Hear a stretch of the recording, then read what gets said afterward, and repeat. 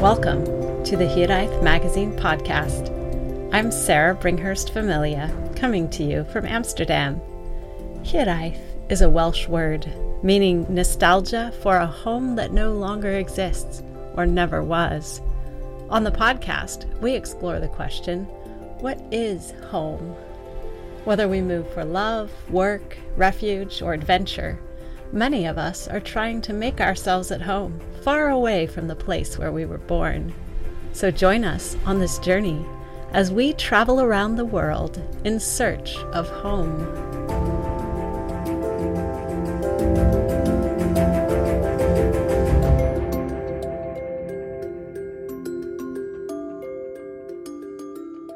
This episode, we speak with Lisa Furland, an American who lives in Sweden.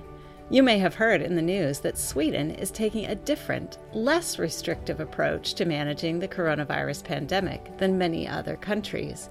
As it happens, Lisa recently started working for the European Centre for Disease Prevention and Control, the ECDC, specializing in the coronavirus response. So she has a lot of interesting things to tell us.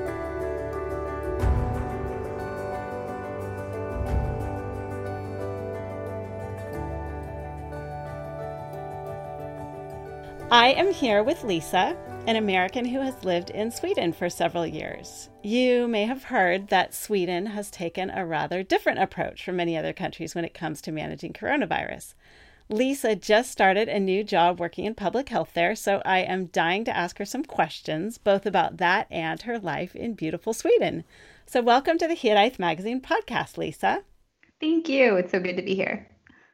So to start off, why don't you tell me a little bit about where you're from and your family background?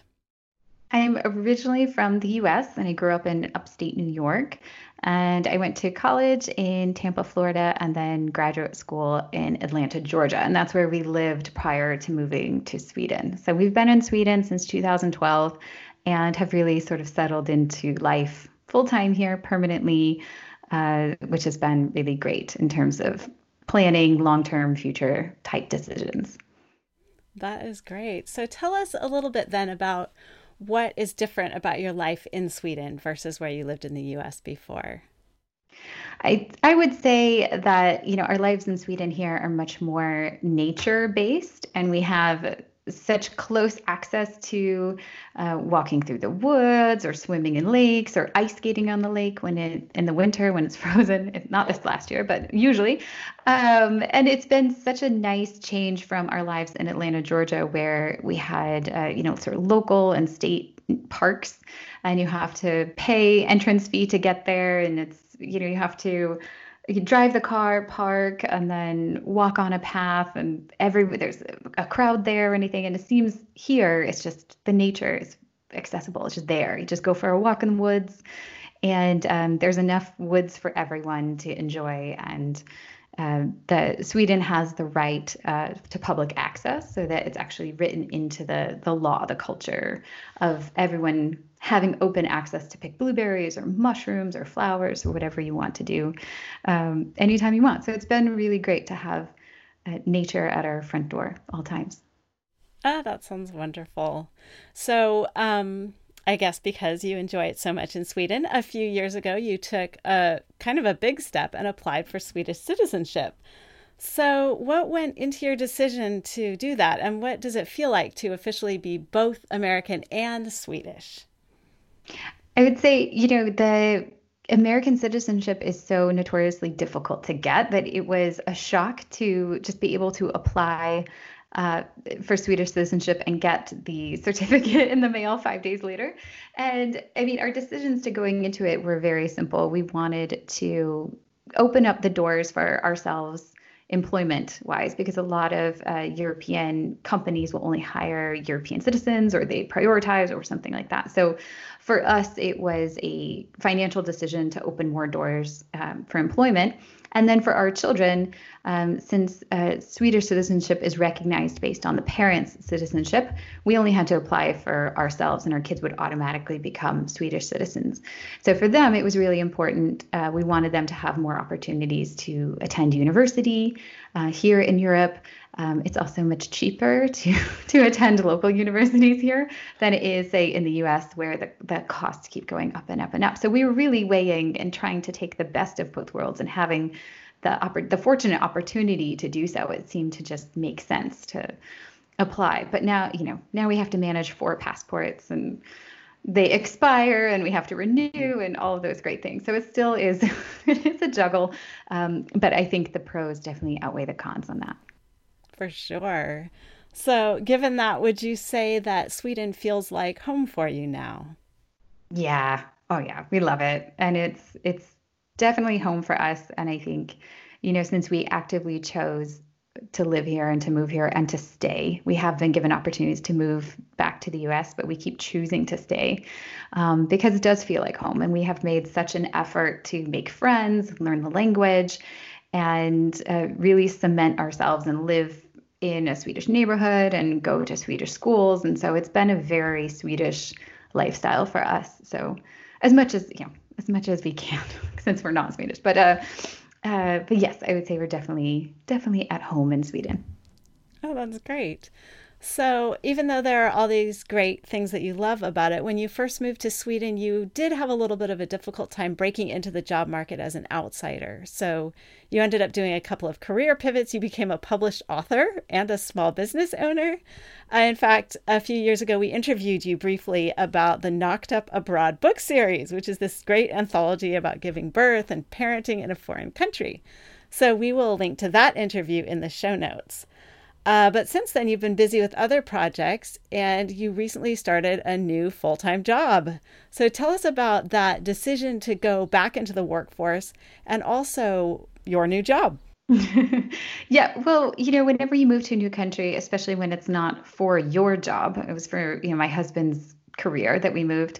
You do the best you can with the opportunities you have available. And I will say it's notoriously difficult to get employed in Sweden if you aren't fluent in Swedish, even, working for an international company.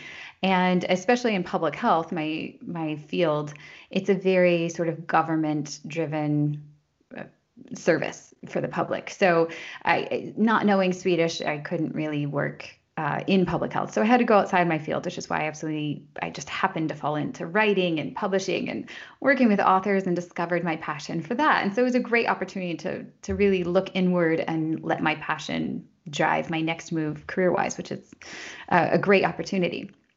The decision to go back to work was really sort of more, I think, I went into survival mode. I went into okay, the world is going upside down. Things are going sideways. We have a virus out there. We don't know what the future is going to look like.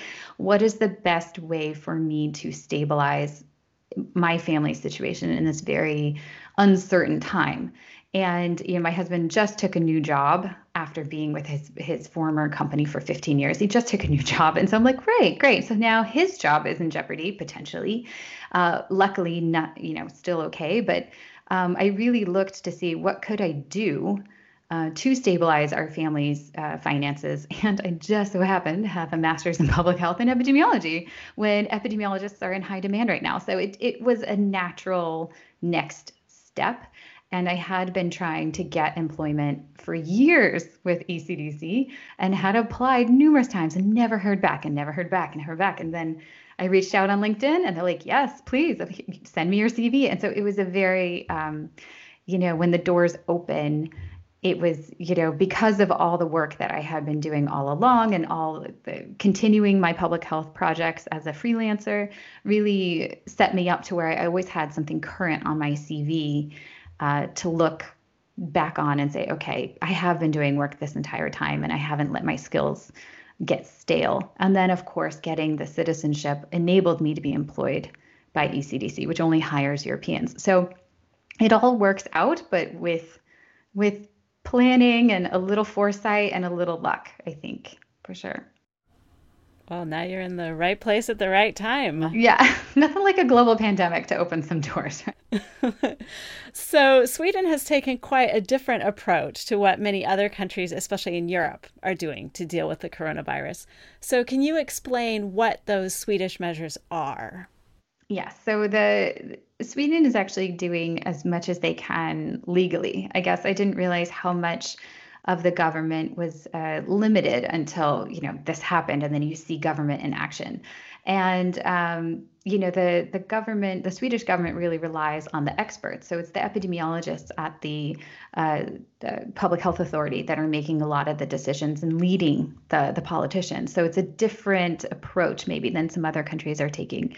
But they're doing as much as they can for what they think is sustainable long term. So for example, all the kids' schools are still open, but they have sent grades 10 to 12 are learning via distance because they're older and they can sit in front of a computer and learn distance learning. If you have like a 5-year-old at home, you know how difficult it is to get them to sit in front of a computer and learn school. So they chose these things based on what they thought was sustainable long term. And the rest of us, the adults, are all required to work from home.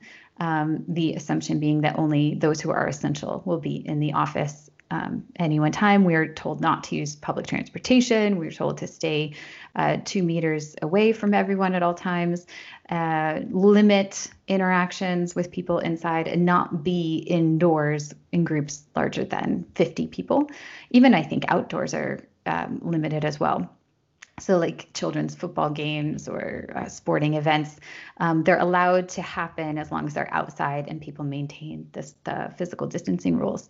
So a lot of it is, I think, a very not relaxed approach, but I would say a very keeping with Sweden, lagom. It's not too much, not too little, and trying to, find the most effective way to stay distanced for as long as possible. And I think Sweden is going to have these measures in place for a long time. But in general, it looks, we did not go on a full lockdown. I would say we went on like a light lockdown. Interesting. So with this lockdown and all of this virus stuff happening and your job being in public health, what is it like for you to be on the ground virtually at your job? So can you tell us maybe about a typical day at work? A typical day is me being very confused about what I'm supposed to do next. But no, I'm so lucky to work with people who are super intelligent and really open about collaborating and including everyone. And right now I am collecting data from the EU nations on their hospitalized and ICU cases. So we're looking at who is being hospitalized and who is going into the ICU and what are those outcomes, and hopefully to help EU member states identify sort of the needs that are happening on their healthcare system to help them. There are so many issues related to this in terms of like report lags and the timeliness of the data and the quality of the data. And it's so difficult for everyone, all these pieces of the puzzle to line up. So our job at ECDC is really to help make sense of the larger picture as it's happening and to provide insights if we see them, or research into a new topic. If there are questions that a lot of nations are having on a certain effectiveness of face mask wearing, for example. So to do the literature review, there's so many new publications coming out every week. There were like 1,000 new publications on coronavirus published last week. So it's helping make sense of all of that's coming out and everything that's happening in the news and all of that. So really doing a lot to track not only current events, but also look retrospectively and say, okay, this is what we can learn from the situation in Wuhan, the situation in Italy, to kind of provide some context and hopefully some direction for future actions. But yeah, it's very difficult. So there's a lot to do, not enough hours in the day. I will say my colleagues at ECDC are super concerned and aware of burnout, and they encourage us to only work 40 hours a week and say, you're only allowed to work 40 hours a week. You have to clock out. You cannot stay on late. I don't want to see you answering emails over the weekend. And so it's been really great, I think, life balance wise, work-life balance, to have those breaks and to say, okay, now you really need to turn your brain off, because it's exhausting work and it's heavy emotionally. And even when you're analyzing numbers, we all understand there are people behind those numbers. And so emotionally, it can get really heavy. So it's important to take those breaks as well. So I think, yeah, I can imagine that that's heavy emotionally. I think for all of us, we're feeling more emotional weight lately. And I think one of the most difficult things about the whole situation is this sense of uncertainty. The government will have a press conference, announce new measures, but then there's not a lot of clarity on what will happen after that. And I'm sure they have a plan, but it's not necessarily best practice to share that plan with the entire population. So I know some people hope for everything to go back to normal in a month or two, but then I've also read that it could take years for some restrictions to be lifted. So I know you don't have a crystal ball, but as someone who knows more than I do you have a sense of long-term plans or projections? I think that the social distancing, physical distancing 2 meter recommendation will be in place for a long time, and the hand hygiene measure, and to some extent, cancellation of mass gatherings. Like I don't know when the next in-person concert, is going to be, because there's just so many people in one place at one time, and you can't. Yeah, the risk for transmission is too high. I know that some countries are already looking at opening up their borders again for international travel, but with the consequence that you will go into 2-week quarantine when you return. So I think there may be some concessions made, but there will always be consequences for those actions. So you may get more freedom, but the consequence may be you have to wear a face mask, or you have to self quarantine, or you have to do these things. You can't visit your elderly relatives in their long-term care facilities. You can't. So I think that it's important to realize that some things are going to stay the same. We might be working from home for a long time, if we're not essential services, and so I think those measures will stay in place longer than the other ones. I think more shops will open up, and I think a reasonable number of restaurants, if they have outdoor patios, will probably open up. And there may be restrictions on the number of people allowed in at any one time, but that I can see more things like that happening, and I see more countries opening up their green spaces, opening up beaches, as long as the physical distancing measures can be applied. Well, that's good to know. At least some of it will Well, that's what I change. hope happens anyway. Well, yeah, and along those lines, as someone with this kind of more specialized background, what are your biggest fears, but also your hopes when it comes to how this will all play out?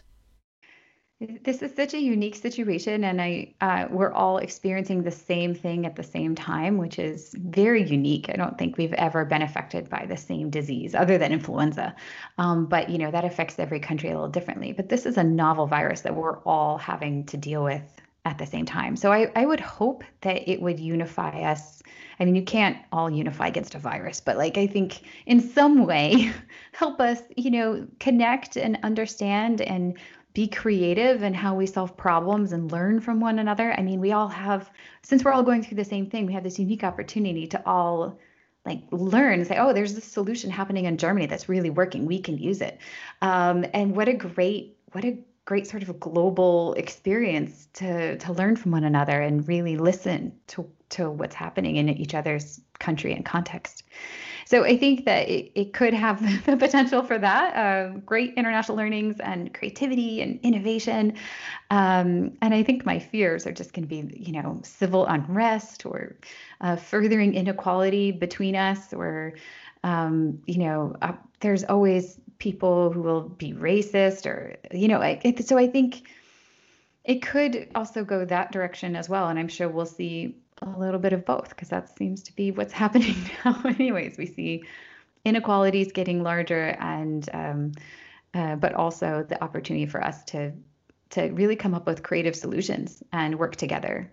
I think more and more we have to collaborate and work and understand. Viruses don't respect political boundaries. They don't care who's in charge or who's prime minister. They don't care, and it's really more important that we do our own best effort at protecting ourselves and protecting our community. I mean, what a great time for public health messaging to show the impact that one person can have on your neighbor's health. I mean, it truly is amazing, and how effective it is when you stay at home and you follow the recommendations. I mean, it really does make a big difference. Well, thank you so much for being with us, Lisa, and best wishes to you as you fight the good fight up in Sweden. It's everyone's fight. Everyone's doing such a great job in terms of staying home when they need to, and following the rules and recommendations in their country as best they can. And it's really everyone is in this together. So thank you for having me.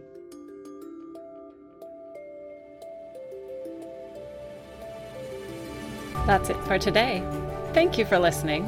And if you have a story you'd like to share, visit us on the web at hiraethmagazine.com.